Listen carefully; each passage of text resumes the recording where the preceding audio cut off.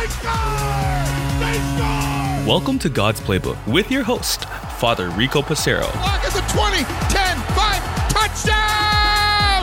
Touchdown! Let's play ball.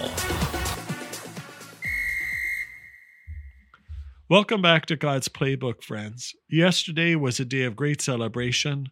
Today is a day of sorrow, of prayer, but of beauty.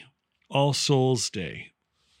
Today we pray in a particular way as Holy Mother Church gathers us together for all of our loved ones who have died, marked with the sign of faith, and who rest in the sleep and the peace of Jesus Christ.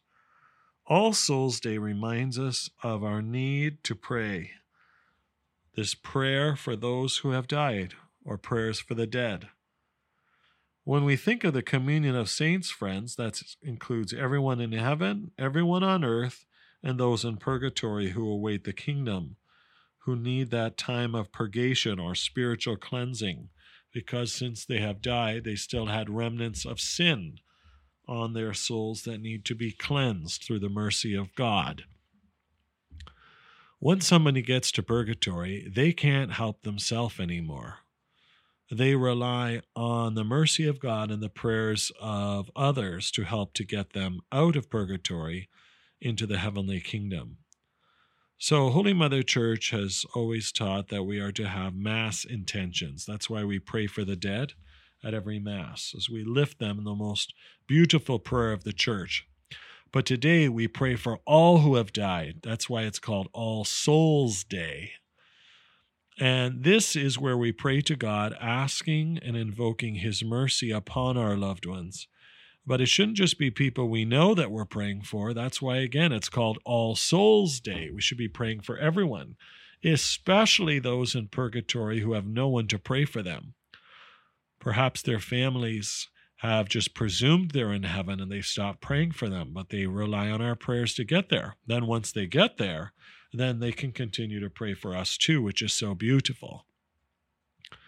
So, who are the people that you're thinking of today?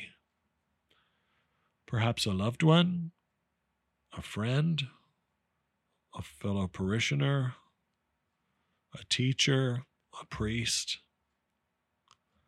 Who are the people that we remember this day, that we lift to God in prayer?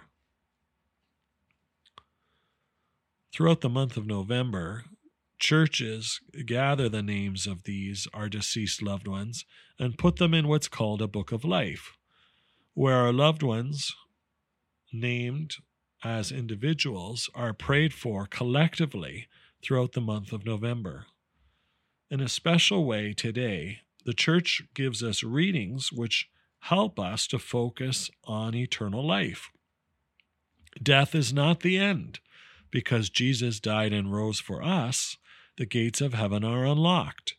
And so we know that because of this great rejoicing, because of God's mercy, our loved ones may also share in Christ's victory over and his triumph over death, So what's important for us to identify is that for each of us, we have a responsibility to pray for our loved ones, most specifically those members of our family. But what I want you to also think of are praying for your priests who've helped to celebrate your sacraments.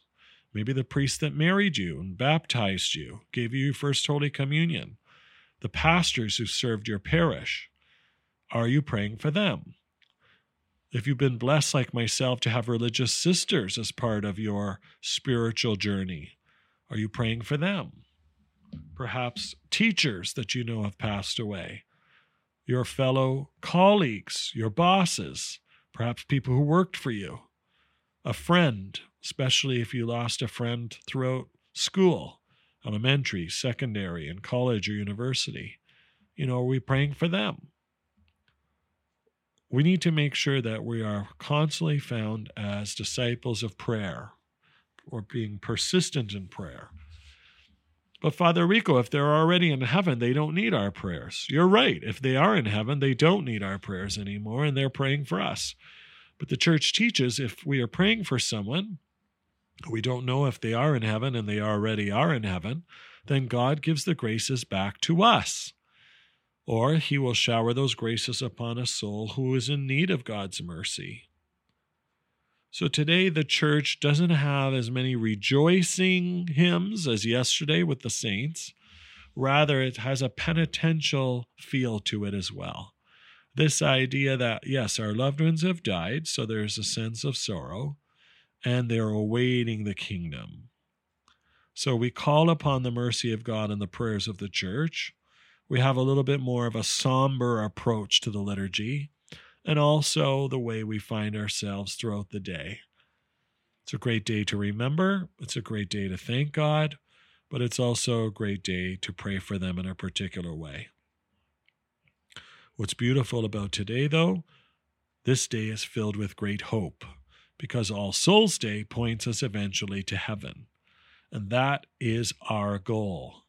Much more important than a Stanley Cup championship, or a Super Bowl ring, or an NBA championship, or a World Series trophy.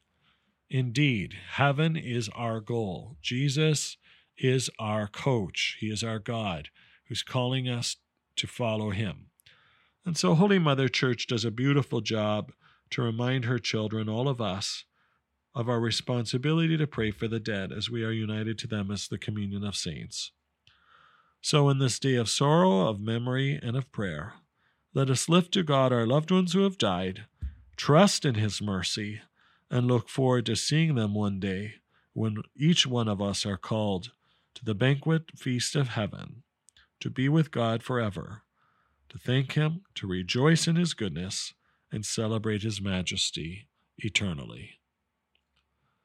Please join me as we pray the beautiful and ancient prayer of the Church as we send our loved ones to Almighty God. Eternal rest grant unto them, O Lord, and let perpetual light shine upon them. May our brothers and sisters rest in peace. Amen. And may their souls and the souls of all the faithful departed, through the mercy of God, rest in peace. Amen. For God's Playbook friends, I'm Father Rico. God loves you, and so do I.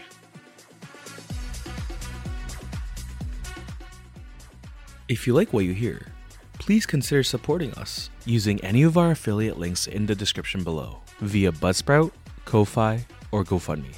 Thanks, and God bless.